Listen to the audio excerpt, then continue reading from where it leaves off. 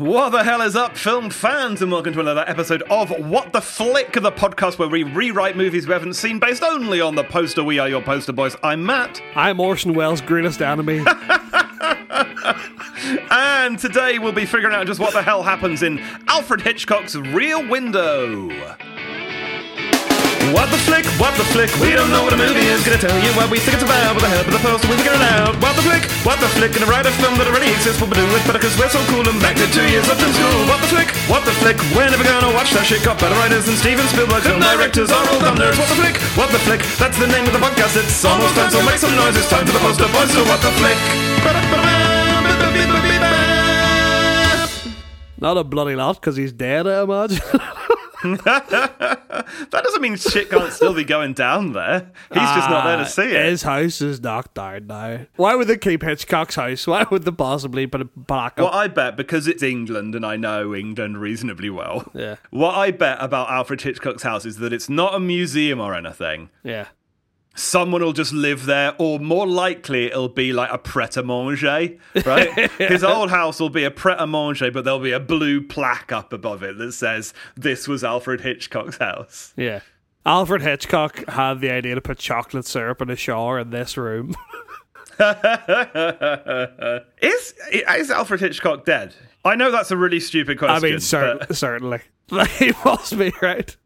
And I know I'm questioning it because you've asked, but certainly. This feels like one of those questions that's like, you know, people are like, Cleopatra was around closer to the mammoth. Well, because he was making, he started making movies in the 50s and he was like 25 or whatever. Conceivably, he could still just about be alive, right? Okay, Matt, I'm going to give you the exact details of his life. Please do. Born 13th of August, 1899. Holy shit. Jesus Christ. All right, he's definitely dead then. Dead 29th of April 2023. Fuck. No, that's not true. Really? No. It's also not April yet. It's also not April yet. No, 1980. Okay. He was exactly still, so 80. he went for a while then, considering he was born in the 1800s. Yeah. Which is also crazy to only start making movies in the 50s, because he would have been 50. Yeah. It always blows my mind, right, when people are fucking old as shit. That's not it. But when people are specifically old as shit when they were born in, like, the really, really early 1900s or late 1800s. Yeah. Because you're like, you went from, like, no technology to fucking, like, VHS, you know?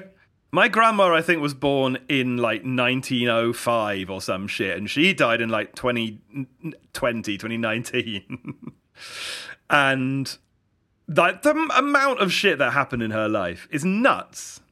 Yeah, my granda was born during the Second World War and died, you know, like 2010 or something like that. Mm-hmm. But he had a nebulizer for like the last few years of his life, you know, like the thing that like helps your lungs open up whenever you've like smoked a lot or whatever. Yeah. And I remember one day he just turned to me and was like, "Isn't it crazy this machine's pumping my lungs for me?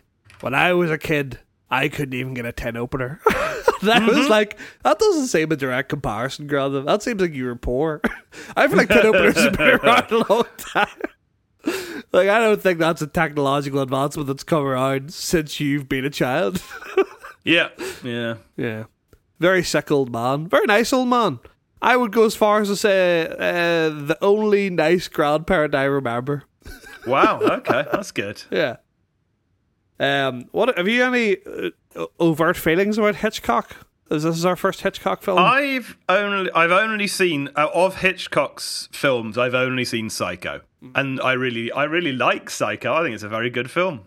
In many ways, Psycho walked so that Scream could run. Right, where they had sort of all the you think the main character's one person, and then they're dead. Yeah. Like Scream did with Drew Barrymore at the beginning. Spoilers for Scream if you haven't seen Scream. And also spoilers for Psycho if you haven't seen Psycho. Yeah. I feel like if people are listening to this podcast, they are mentally prepared for spoilers for movies. Yeah, I think so. Yeah. No, I don't think I've ever seen a Hitchcock, which is crazy. But again, I guess that's the point of this whole podcast, right? But I haven't seen a Hitchcock, but I know that my mum used to tell me whenever I was very young that the only two things that ever scared her were Alfred Hitchcock's The Birds and the Daleks from Doctor Who. Okay. And I was like, all right, two very contrasting things. Yeah. Yeah.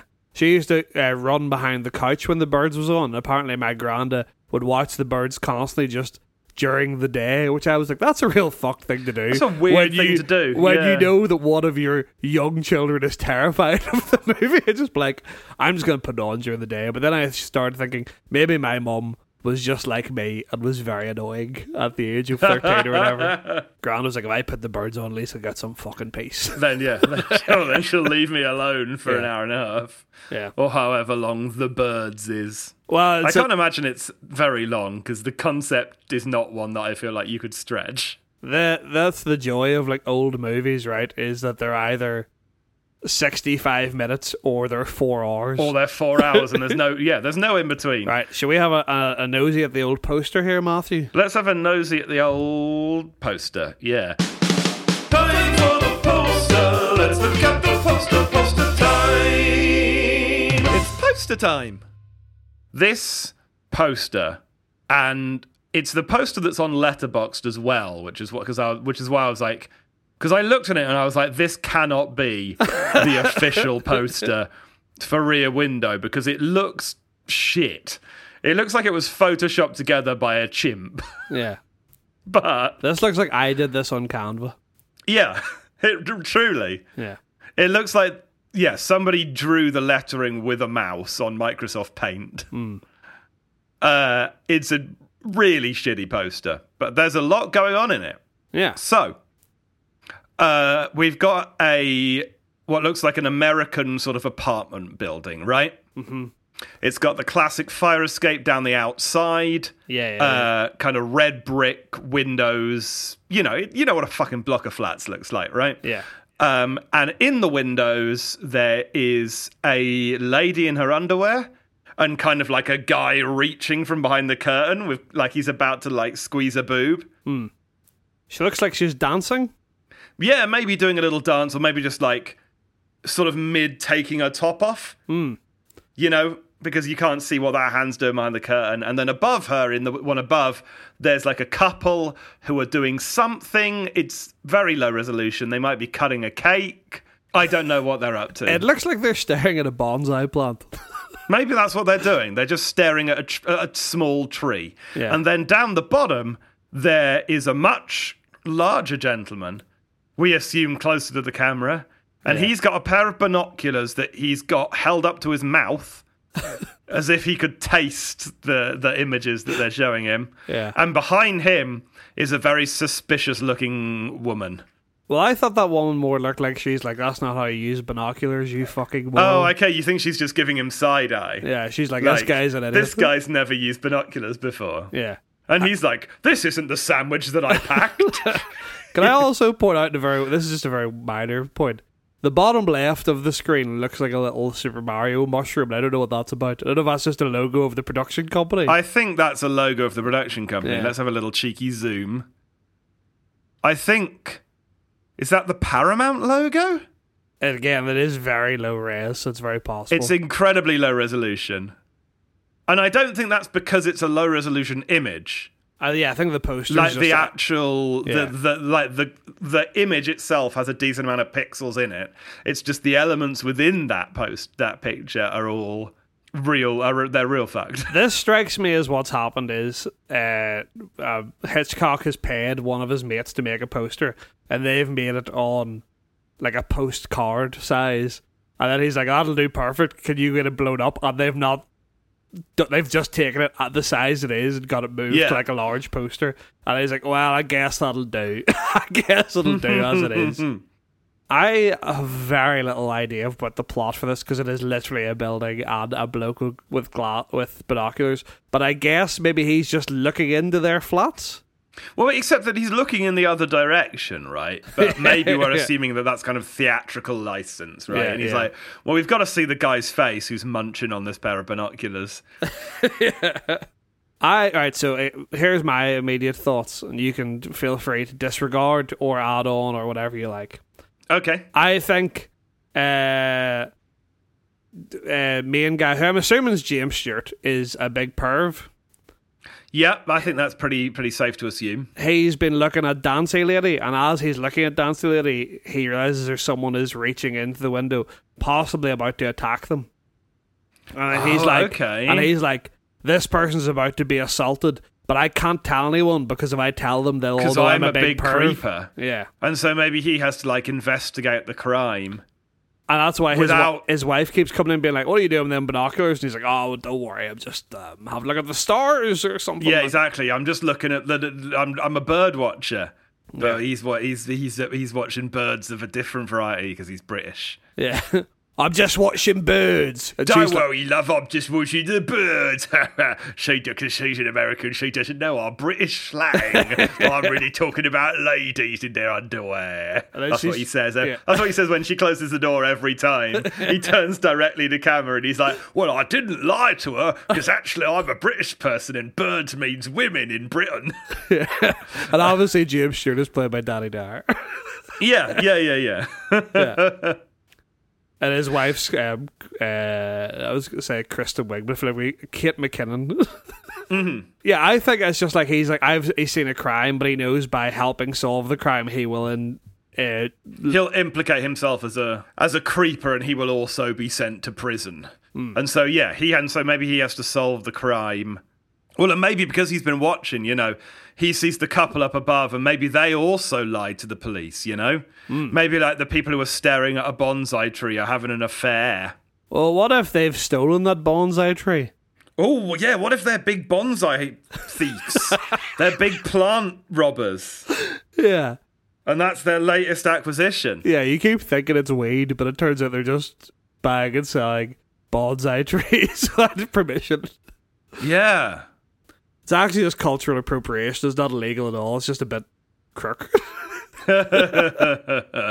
Yeah. So how about then British pervert Limey Wrongen. Yeah. And his wife Blimey. And his wife Blimey. Limey and Blimey Wrongen. Her name is Coraline Blimey, so it's Core Blimey. Yes. Yeah. They live in, I was about to say New York City, but maybe they live in Boston or something. Yeah, that's good. They live in American Town, and they live opposite Crime Hotel. Oh, of course, yes. Right? And Crime Hotel, that is like the seedy hotel. That's where all the businessmen come to like have affairs, and it's where people come to do drug deals, and it's sort of well known for all of that. And Limey Wrongen, played by Danny Dyer, loves to sit in the window in his big chair and his binoculars and have a look at all of like the different salacious crimes that are going on. Maybe he's like a journalist or something.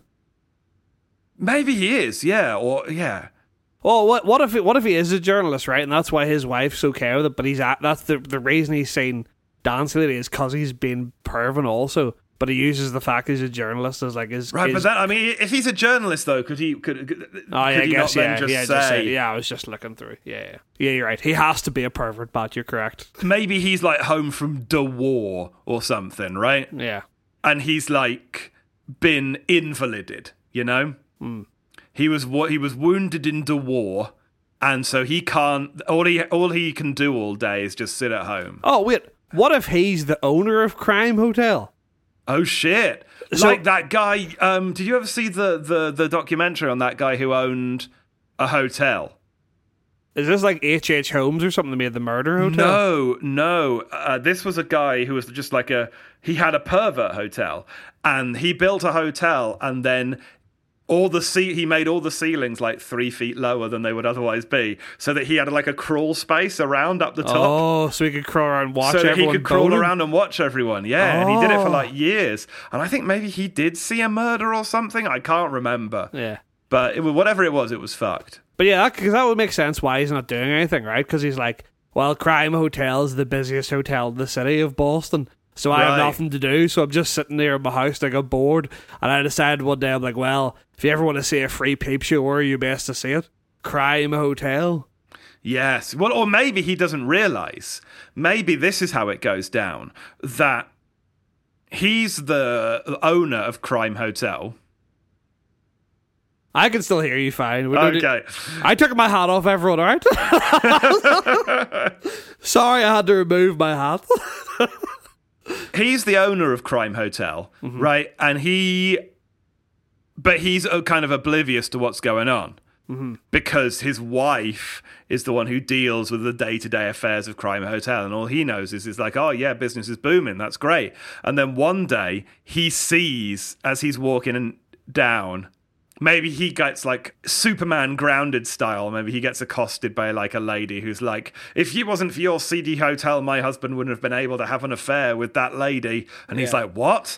Unsavory business going down in Crime Hotel? I don't think so. Yeah. I don't bloody think so. I'm Danny Dyer and I run an honest business.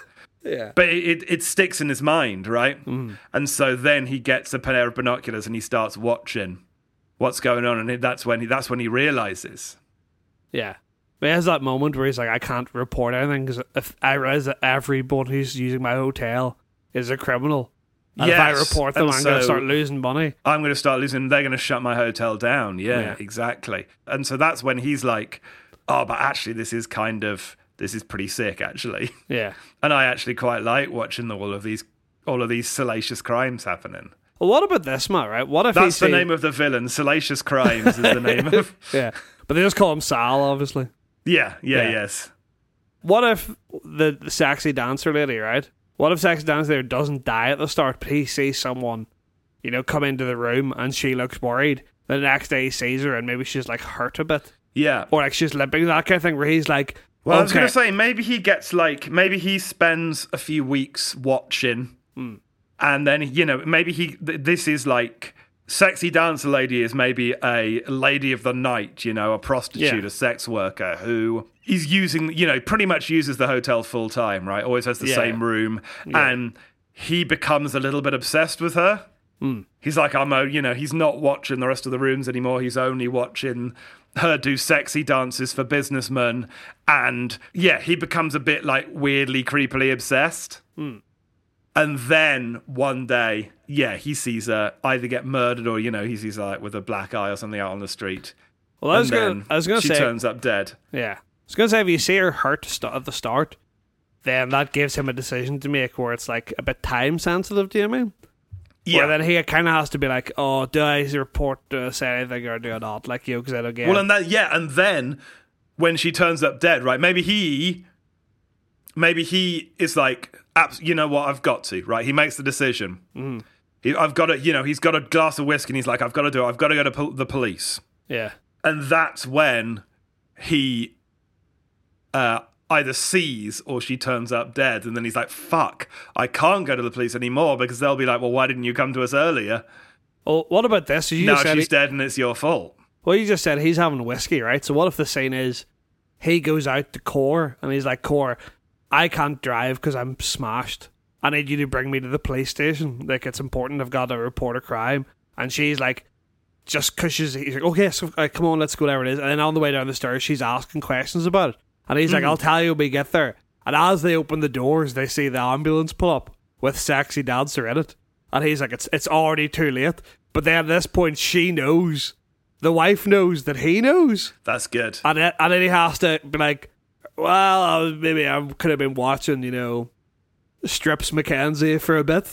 And then, you have further conflict of both him kind of looking at a woman who wasn't his wife without, having an open... Like, he never openly talked to her about it, No, sure. She has a chance she could have been okay with it, but it's just the lack of trust with it. Yeah, they could have maybe watched Strips Mackenzie together. Yeah, but he didn't ask. Yeah, it's the that's the problem. Yeah, it's the lack of telling's the problem. And there you have that conflict, but also the fact that the two of them are now. Yeah, well, and maybe then she's like, okay, well, look, we're in this together, right? We've got to keep the integrity of Crime Hotel so that we don't get closed down by the police. We've got to keep your name out of this because otherwise we're both fucked, right? Do they have a child, and you perhaps? might go to jail. Do they have a child here? Maybe they've got a kid who's like, some sort of local politician or something, or like a brother. Maybe there's like a local politician brother. I was going to say, a bit crooked. What if it's one of those classic, like, they're 17 and they've just got like their scholarship to a big university. Yes, they go to Harvard or Princeton or whatever one's closest to Boston. Going to Harvard Yard. But Gonna park the car. Yeah, but if they find out their family are big criminals, then they that be taken away from them, etc. Yeah, and so the wife's like, okay, well, and they do it. They successfully cover it up, Yeah. Well, they don't have to cover it up technically. They just have to pretend they don't know. Well, their own involvement, right? They cover up their own Yeah. shit, right? The hotel stays open. Everyone thinks it gets labelled as an accident, right? Mm-hmm. Yeah. Maybe she'd been pushed out of the window or something, and everyone's like, oh, she just fell, or something like that, right? It gets ruled an accidental death. But fuck, I forgot his name. Limey. Yeah. Limey Wrongan, he knows. He's like, no, there's no way that was accidental death. That was murder, because I seen what went down. Yeah. And he can't stop thinking about it, Mm-hmm. He's like, there's a murderer walking around out there, and they are getting away with this because of my selfishness, right? And so he's trying to go about and surreptitiously investigate, but his wife is like, what are you doing? You're potentially bringing down more heat on us. It was just some broad, she says. Come on, have a coffee. And forget about it. And he's like, I can't have a coffee and forget about it. American wife, I've got to do. And so she's like, well, okay, look, if you're really going to be a prick about this, I'll help you, and then we can put all this behind us, right? Man, what about this is a bit of conflict? Yeah. What about bonsai couple, right? Yeah. What if one of them is just the wife of bonsai couple's out walking the street, and Danny Dyer notices the person behind them is wearing the same coat that was hanging up in Strips McKenzie's room. And he's like, that's possibly the person. Yeah. And as they're walking down the street lights go out, and he's like, oh fuck, it's about, like, something's gonna happen. It's about to go down. Yeah. And he runs downstairs. Again, as you said, maybe he's a bit injured and stuff, so it's like him struggling downstairs. And he runs out, and he sees the person approaching Bonsai wife, and he tackles her to the ground, trying to protect her. And it turns out it's literally just a delivery man. Oh shit. And then his wife comes out and is like, another woman from across the street. Can you not keep yourself to yourself? And he's like, no, I was trying to protect her. And then she looks up and she's like, get off me. Like, Bonsai woman's like, get off me, you horrible oaf. And that's one of these things where it starts then becoming, he starts doubting his own sanity. Do you mean? He starts thinking he's insane. And maybe the twist is that, like, wife all along is trying to be supportive and is like, look, you know that I believe you, but, like, you have to be smart about this, you have to think about this. And maybe he starts suspecting, maybe there's the bonsai couple who've been doing, like, a stolen exotic plant business out of the hotel. There's Strips McKenzie who died, and maybe there's like a couple of other people, and he starts really suspecting there's one other fella. Yeah. Who's in there. Maybe it's like the superintendent of the hotel. Yeah. Who's like the one below American wife. Played by Tim Curry, obviously. Played by Tim Curry, yes. Yeah. And his name is... His name is Salacious... No, his name's Salacious Crimes. Yeah, Sal Crimes. Yeah. And he's like, I reckon Salacious Crimes did it. And so, that's the story, right? And maybe the thing of it is that they get him, right? Mm-hmm. They find the evidence, the coat, the blood-stained, whatever it is, like a pair of gloves or whatever. The gloves fit, and so they can't acquit, and Salacious Crimes goes down for the murder of Strips McKenzie. Mm-hmm. But it turns out that Salacious Crimes has been set up by American Wife. Oh, that's exactly what I was going to say, Matt. An American Wife, like, knew from day one what Limey Wrongan was up to, and was, like, real jealous. And she was the one that killed Strips McKenzie. And maybe also, like, Bonsai Lady dies as well. After the thing that they had. Yeah, she dies in like a real, like, coincidental, like, falls in front of a train way. Yes, yeah, exactly, yeah. And you have one of those great bits whenever she falls onto a real spiky Christmas tree that she was in the process of stealing. Yeah. You have one of those great scenes where like it's Limey's looking at or realizing all the evidence, and it keeps cutting back to every scene of someone dying, and the camera pans around to show you the core Blimey's there with her hood up. Yeah. Wearing like lifts in her shoes to make her seem slightly taller, like yeah, exactly. And there's wearing like a big coat with like shoulder pads and stuff like that. Shoulder pads and a big hat, and she's got black, you just see the black gloves maybe as she pushes Bonsai Lady. Can American Wife be played by Natasha Lyonne? Oh, absolutely, yes. I think that's a great casting choice. Yeah, absolutely. Especially opposite England's Prince Danny Dyer. Especially opposite Danny Dyer. Yeah, exactly. We need to cast Strips McKenzie and Bonsai Lady, who we need a name for as well. No, I think Bonsai Lady's good. Yeah, Bonsai Lady. I reckon Strips McKenzie is Hayden Panettiere. That's a strong choice. And maybe Bonsai Lady is Courtney Cox. I like Courtney Cox for Bonsai Lady for sure. Yeah. Who was I going to say? I was going to say, what's her name? Similar to Hayden Panettiere, Rogue in the X-Men. Yes. Lady. Anna Paquin. Yeah. Was going to be my choice, but I like Hayden Panettiere. Yeah. I feel like Hayden Panettiere is kind of like my safety. Whenever I can't think of someone who I'm like, they're not a Hollywood celebrity, but they're notable. And they play a solid supporting actor. Yeah, and they're due a renaissance, right? Yeah. God, imagine Hayden Panettiere wins an Oscar in like 10 years' time, and everyone's that'd like, be incredible. I knew when I was watching Heroes, and she kept jumping off that building that one day she'd win an Oscar. Yeah. Oh, you know what? Actually, I'm gonna offer a alternative. Okay, let's go for it. In the same kind of vein that I'm like, I would love for them to have like a dramatic resurgence in the way that Brendan Fraser or Matthew McConaughey did. Ashley Teasdale. Oh, absolutely.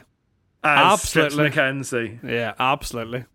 Because then you can have a nice musical number at some point where she sings like "Favor" or something on a piano. Sure, while doing a little dance in the window. Yeah.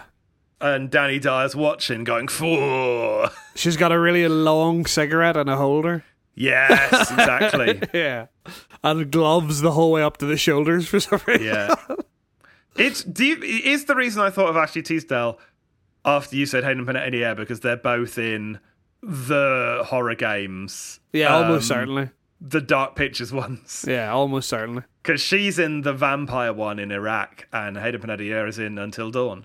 I was thinking the other day, but isn't it crazy that, like, at some point, those games were just like, what if we just send them to the Iraq War? Yeah. And then we're like, but there's vampires. There's going to be vampires. Yeah, and also the vampires are from space. And they communicate through music, if that's not clear. Yes. Like, no. We should do an episode where we just go through the Until Dawn or the Dark Pictures games. The Dark Pictures. Because they are legitimately like things we've made up on the spot. If we ever end up doing bonus episodes, we should do playthroughs of all of those. I would love... There's nothing I think would bring me more joy, even more so than maybe making a movie, than finding out that we had got a Dark Pictures anthology crossover where they let us write the plot. That'd be so good. But they let us write the plot based on what we think happens in Little Hope or whatever. Yeah. They just make Little Hope the What the Flick version. I'm like, I don't know, Will Poulter's a Frankenstein and his cock's magnetic. Like, I mean, we. Right, Matt, to go back to Rear Window. Sorry to have to go back to Rear Window, but just out of curiosity. Sure. What if there's a whole subplot where like maybe the police have been poking around because can the main police guy, can he wear a top hat and be played by Sacha Baron Cohen? Absolutely. In a dramatic role. Yeah, absolutely. Can it be Sacha Baron Cohen and Don Cheadle as like two? Yes, absolutely. Yeah, Fuck, yeah, that's perfect. Imagine watching a movie, right?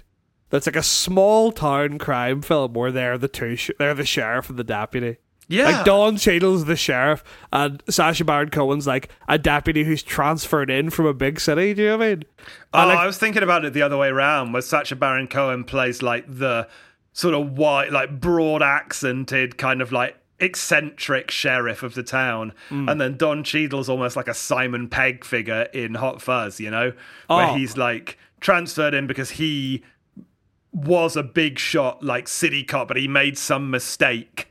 Right, or he tried to arrest the wrong guy in a corrupt system, and he got transferred out into the middle of nowhere.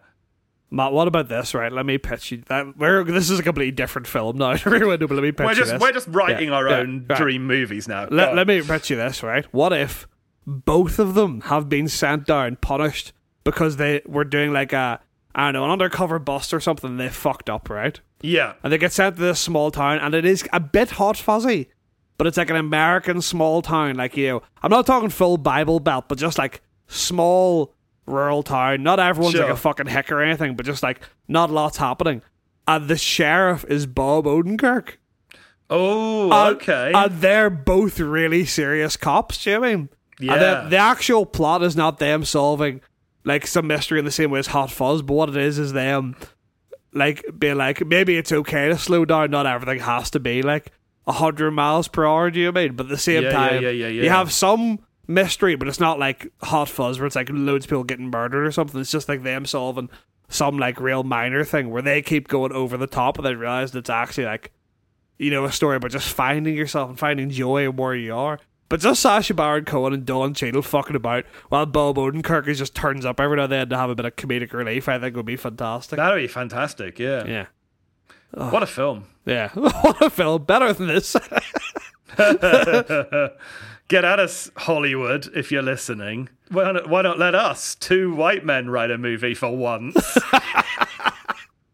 I quite often think that, Jay, one of my greatest gifts is thinking of actors who should work together, who have never worked together. Yeah.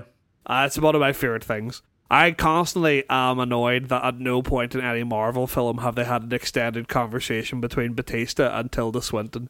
And it boggles my mind, because just the two of them just having a chat about anything would just be so fascinating to watch. Right, sorry, back to your window, right? What if it turns out that the kid, you know, whatever I would have named the kid, something wrong, and Simon, Biff wrong. What, right, so whenever the police have been coming around, you know, and they've been talking about looking into like the illegal plant trade, and you think it's Bonsai Lady, and it turns out that Biff has actually been selling drugs the whole time, and his scholarship was revoked, but his dad doesn't know, but the mum knows, and that's why she's like, we gotta get all this money also so that I can pay for the scholarship. Maybe that's what it was. Maybe instead of jealousy, or maybe that was what like made it, finally tipped her over the edge. But maybe Strips McKenzie found out what was going on with Biff Wrongen, you know, and his mum selling drugs out of the thing. And she was like, listen, if you want me to keep my mouth shut about this, you're going to make it so, you know, you guys, you own this whole hotel. You're making money hand over fist. You're going to give me this room for free. And also you're going to like pay me to hush money so that, you know, eventually I never have to do this again, right? You're my ticket out of here. And if you don't help me out, then I'm going to turn you into Don Cheadle and Sacha Baron Cohen. Yeah. And that's why she had to die, because she knew too much. Yeah. And then maybe Bonsai Lady, you know, also like was a witness or found out something, or was like recognized a smell in the building. She was like, oh, that smells like this rare breed of super weed. And they're like, oh, that's no. And then, you know, that's when she knows that she had to die. But Danny Dyer's real self-centered, and he's like, oh, you did all this for jealousy. You thought that I was had the hots for these ladies, and so you killed them. And she's like, I barely even care about you, Danny Dyer. What about this, though? What if she's like, you're right, Danny Dyer, and I'm so sorry. Come here. And then he goes in for a hug, and then she stabs him in the back. Oh, shit! And then leaves him for dead, and she walks out. And then the thing is, because he's been injured in the war, where she stabbed him acts like a dead nerve or something, do you mean? Yeah. And he's able to kind of crawl back up out of the room. And like then they have the whole thing of like she just sees him getting into the car and she has to run for the car. Then you have a nice cross-city car chase. That's very good. Yes, yeah. And he's trying to get hold of Sacha Baron Cohen and Don Cheadle. Yeah. They're obviously called Borat and Rhodey. Yes. Yeah. I really like the idea. And then what you can have a whole thing where it's like they're racing there, right? To be like, she stabbed me, or she's gonna be like, he hit me. Do you know what I mean? And the idea of like they're like going to go and tell their opposite sides of the story. And then you have one of those classic, like the standoff things, and the police be like, well, how do we know who's telling the truth? Mm-hmm. And then we'll have to figure out something that Danny Dyer can say that would make her snap. Do you know what I mean? Or something that like makes her like admit the truth or say something wrong. Yes. Well, maybe what happens is that he decides enough's enough.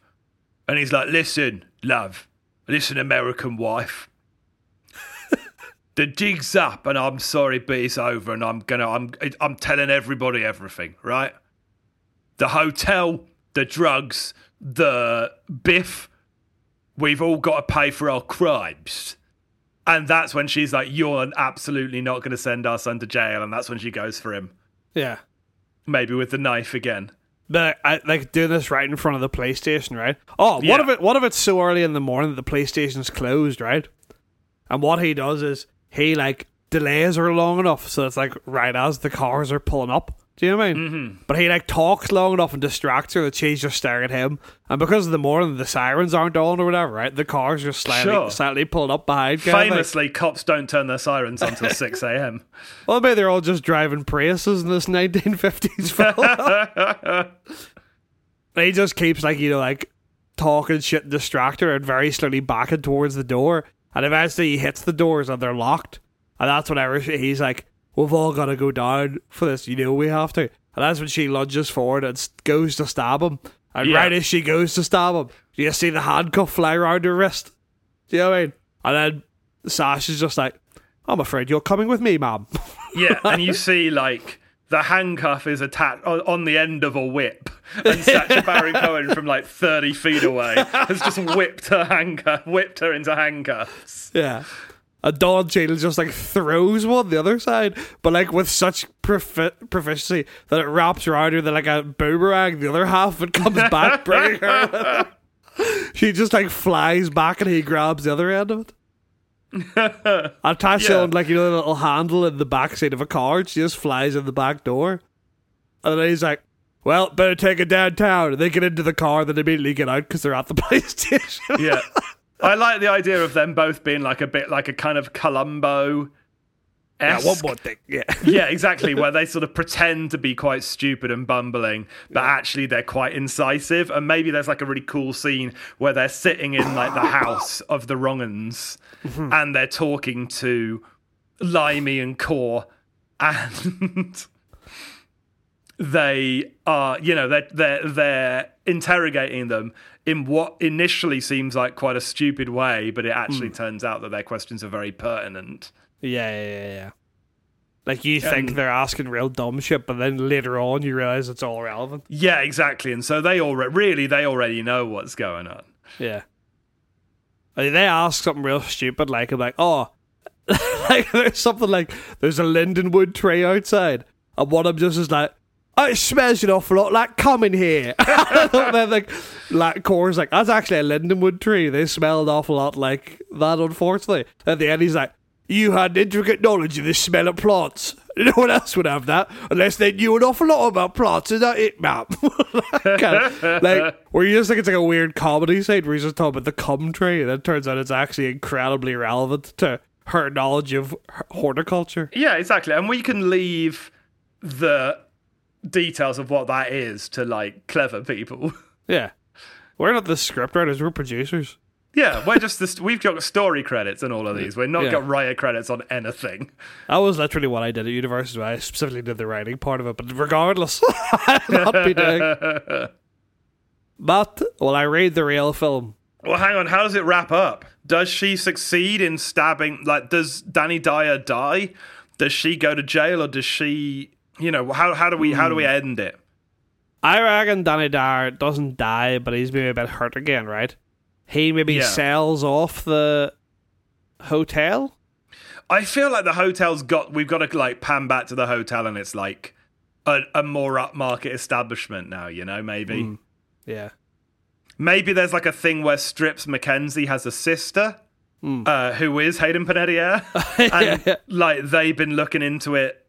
You know, she'd been in contact with Limey, and at the end, Limey's like, listen, it's the least I can do. I'll be fine, right? I'll sell you this hotel at a cut price, and I'll be sorted for the I can retire, and you can have this hotel. You can do what you want with it. What if he gives it to Hayden Panettiere and Bonsai Husband? And Bonsai Husband, yeah. And then they run it together as like a exotic plant shop / Airbnb kind of like, boutique hotel. Yeah. And then we have a spin-off sitcom about after this drama film about Hayden Panettiere and, I don't know, the guy who plays Sam from Lord of the Rings. What do you call him? Sean Ascot? Sean Astin, yeah. Yeah, Astin, yeah. It's those two. As Bonsai Husband. Yeah, it's those two just running a hotel / bonsai tree shop. And it's just a little funny sitcom. And like Fraser's in it occasionally. Yeah, I think that's it. The very last scene is Danny Dyer on like the beach somewhere, like just sort of enjoying like the sun, and he takes out just a little like a binoculars, and look at the birds, and then just behind one of the birds you see someone come up and slide someone an envelope, and he just pulls the binoculars down and goes, "Oh bother!" Just full into the camera. He's like, fuck. Yeah. And then roll with it, please. Look around the world, pretty baby. Yeah.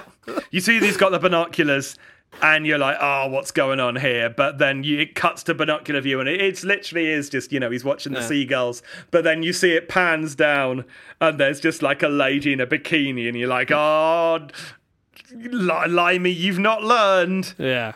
And then you see like a shadow fall over the lady of like a hand with a knife. Yeah. And then he puts the binoculars down, and he's like, pulls on his collar. And there's like, the trombone goes like, whap, whap, whap, whap. I like that. I don't know why, but I always think it's real funny. And then the Looney Tunes, like, that's all, folks, closes in on his face.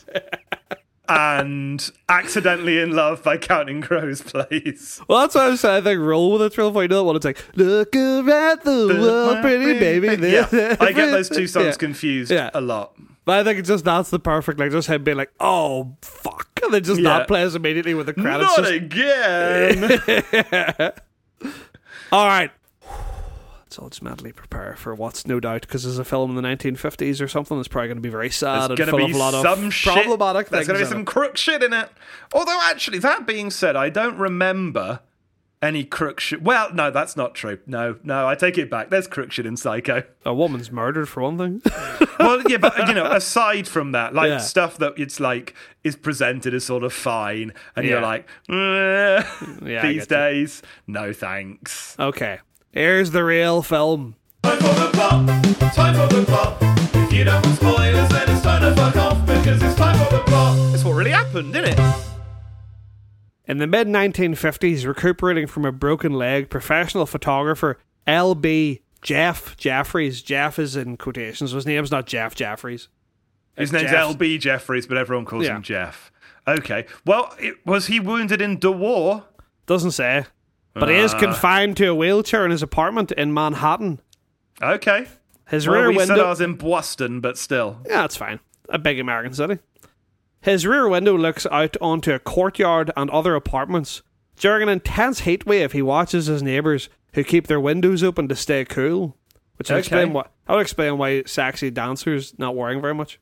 Yeah, but so far it's the poster. We're pretty much on the money, but that's to be expected. They are a lonely woman whom Jeff nicknames Miss Lonely Hearts.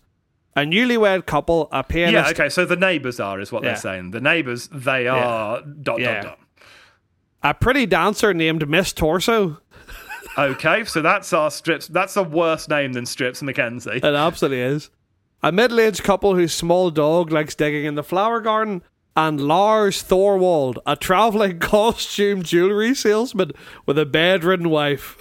Well, there's our unlikely... that's our bonsai couple, right? This guy with the stupid job that makes no sense.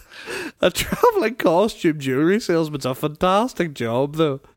I have a very clear memory of being in careers class when I was like 14. Yeah.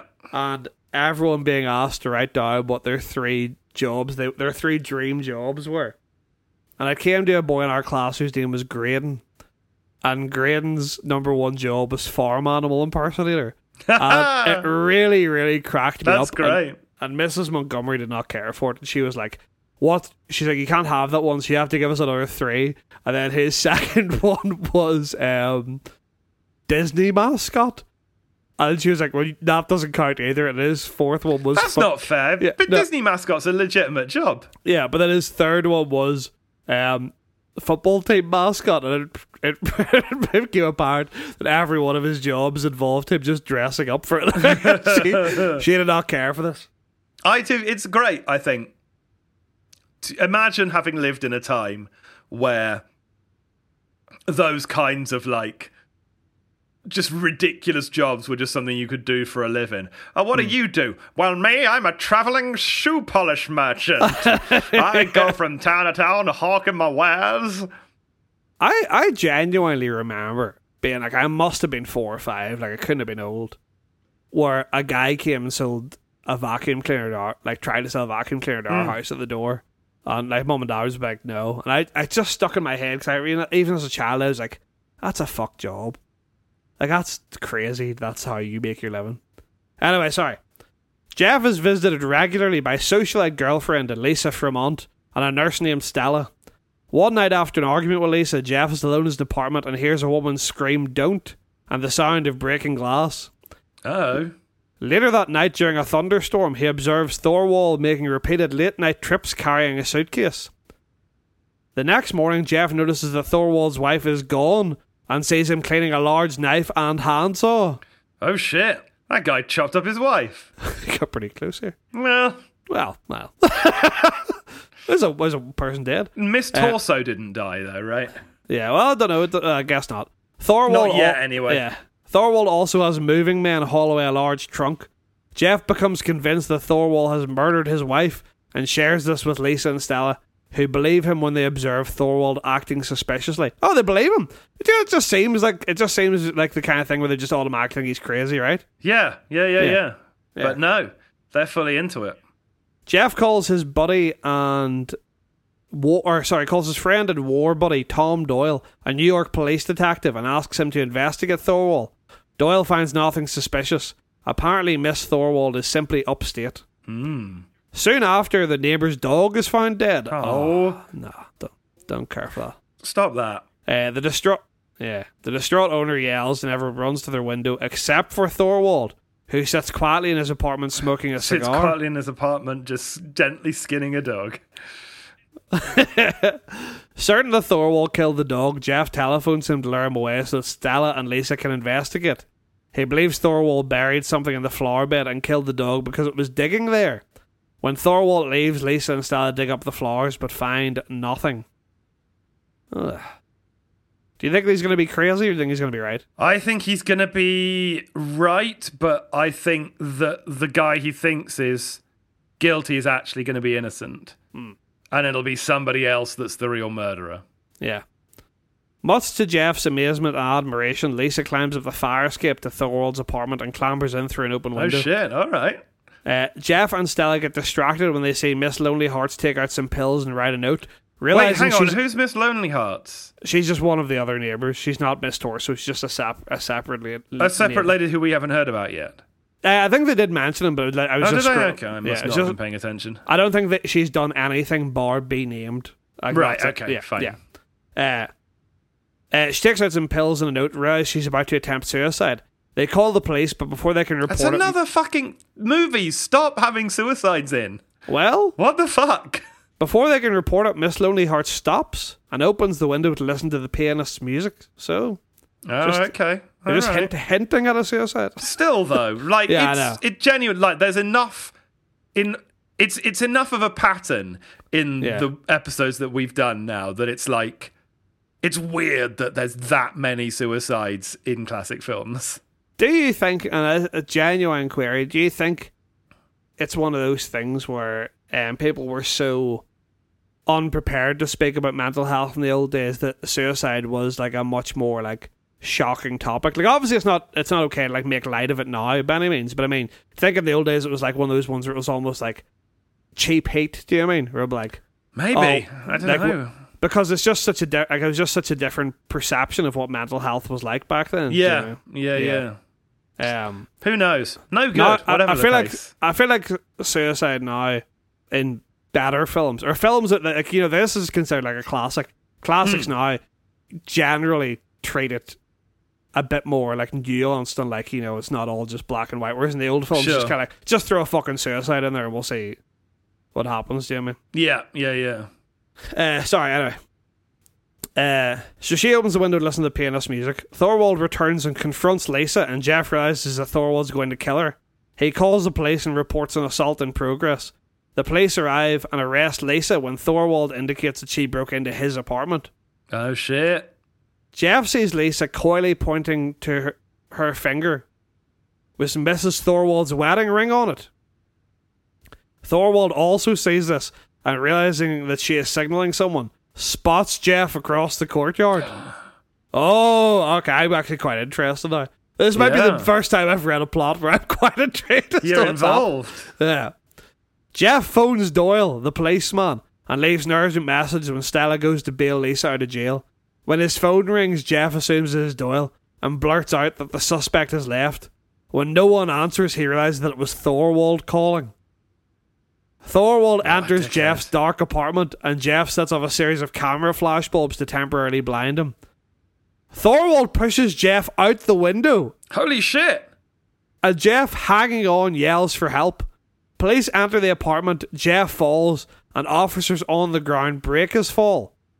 Thorwald confesses to the police that he murdered his wife. Oh, wow, okay. I was expecting a twist. There was no Yeah. twist. He just did it. Yeah.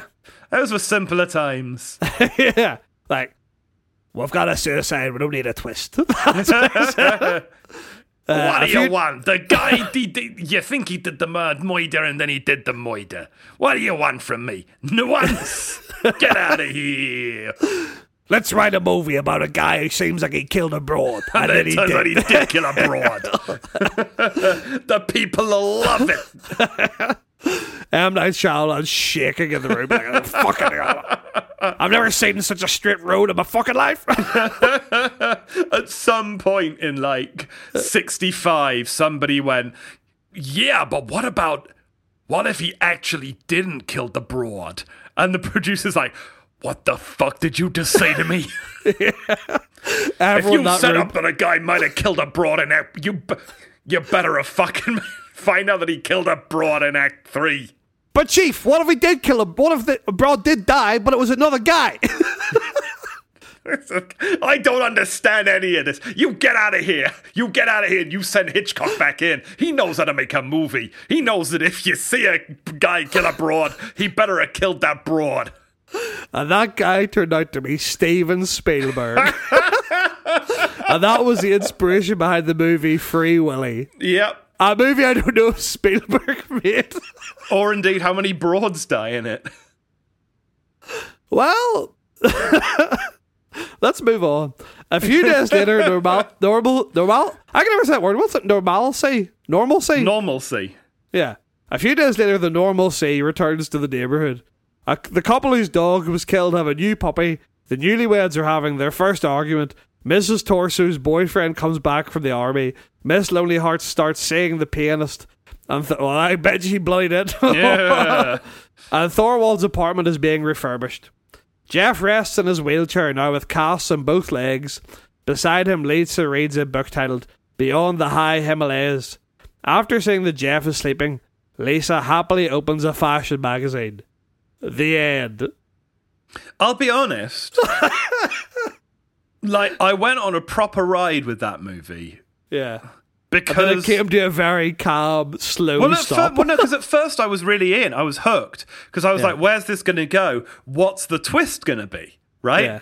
And I was trying to think in my head. I was like, "Okay, well, this seems like this, but this isn't this." And then, what's it going to? And then it just turned out that it was like the thing that you think happened. Yeah. And that's it. And then he gets arrested and everyone lives happily ever after. And frankly, that is a disappointment. I don't know whether we're spoiled now with movies that have got like more than one plot beat in them, but it feels like there should have been a twist, right? Am I crazy? No, I think you're correct, but I do also think that maybe that scene, because obviously we're just reading this plot summary, right?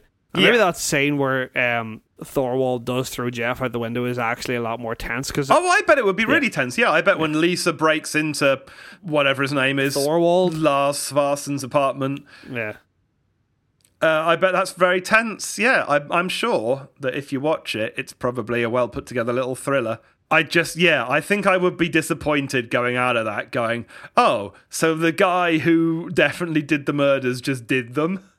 Yeah. Huh. Okay. Yeah. I'm trying to think of how I could maintenance this, but I can't really think of anything off the top of my head that makes sense.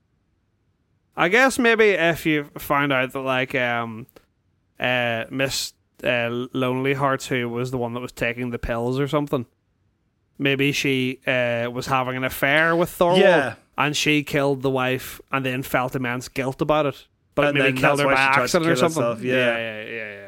Yeah, there's ways that you could do it, probably. And then you can still have the Thorwalds in on it, right? Maybe he helped hide the body, but he didn't actually do the murder, and that's a nice little twist on it there. Well, suck shit, Hitchcock, I've beat you again. Once again, the poster boys outclass the world's most renowned filmmakers. Yeah, and we will continue to do so. Yeah, with almost zero forethought. Yeah. Join us again, won't you? Yeah. On next week's episode, which will be another movie. What a huge amount of sizzle that is. Yeah, right? This would be great if next week we just did Lost, the TV show. Matt, do you know what? Do you know what it is? What is it? It's a good day to be a bad boy. But fucking hell, is it one of the best fucking days of my life to be a poster boy. Suck shit, everyone. Yeah. Movies suck and we're better. Please leave us 5 stars on your podcast app of choice. I think we should do this going forward. Just we slowly get more and more A, confident, and B, aggressively like adversarial towards movies in general. I think that's a good character that we can roll with from here on out. Nothing that's been filmed has ever been good. Fuck movies. Nobody's ever made a good one. We're the only people with good ideas. Oh, fuck. Right, get out of here. I've done the outro. What are you listening for? Stop listening. Yeah, it's over. Ferris Bueller's Day Off. The movie's done. We're both in our stripy dressing gowns. Yeah. And running over 2 women in Ireland. Ach, Matt, don't tell people about my times at home. I've stopped recording.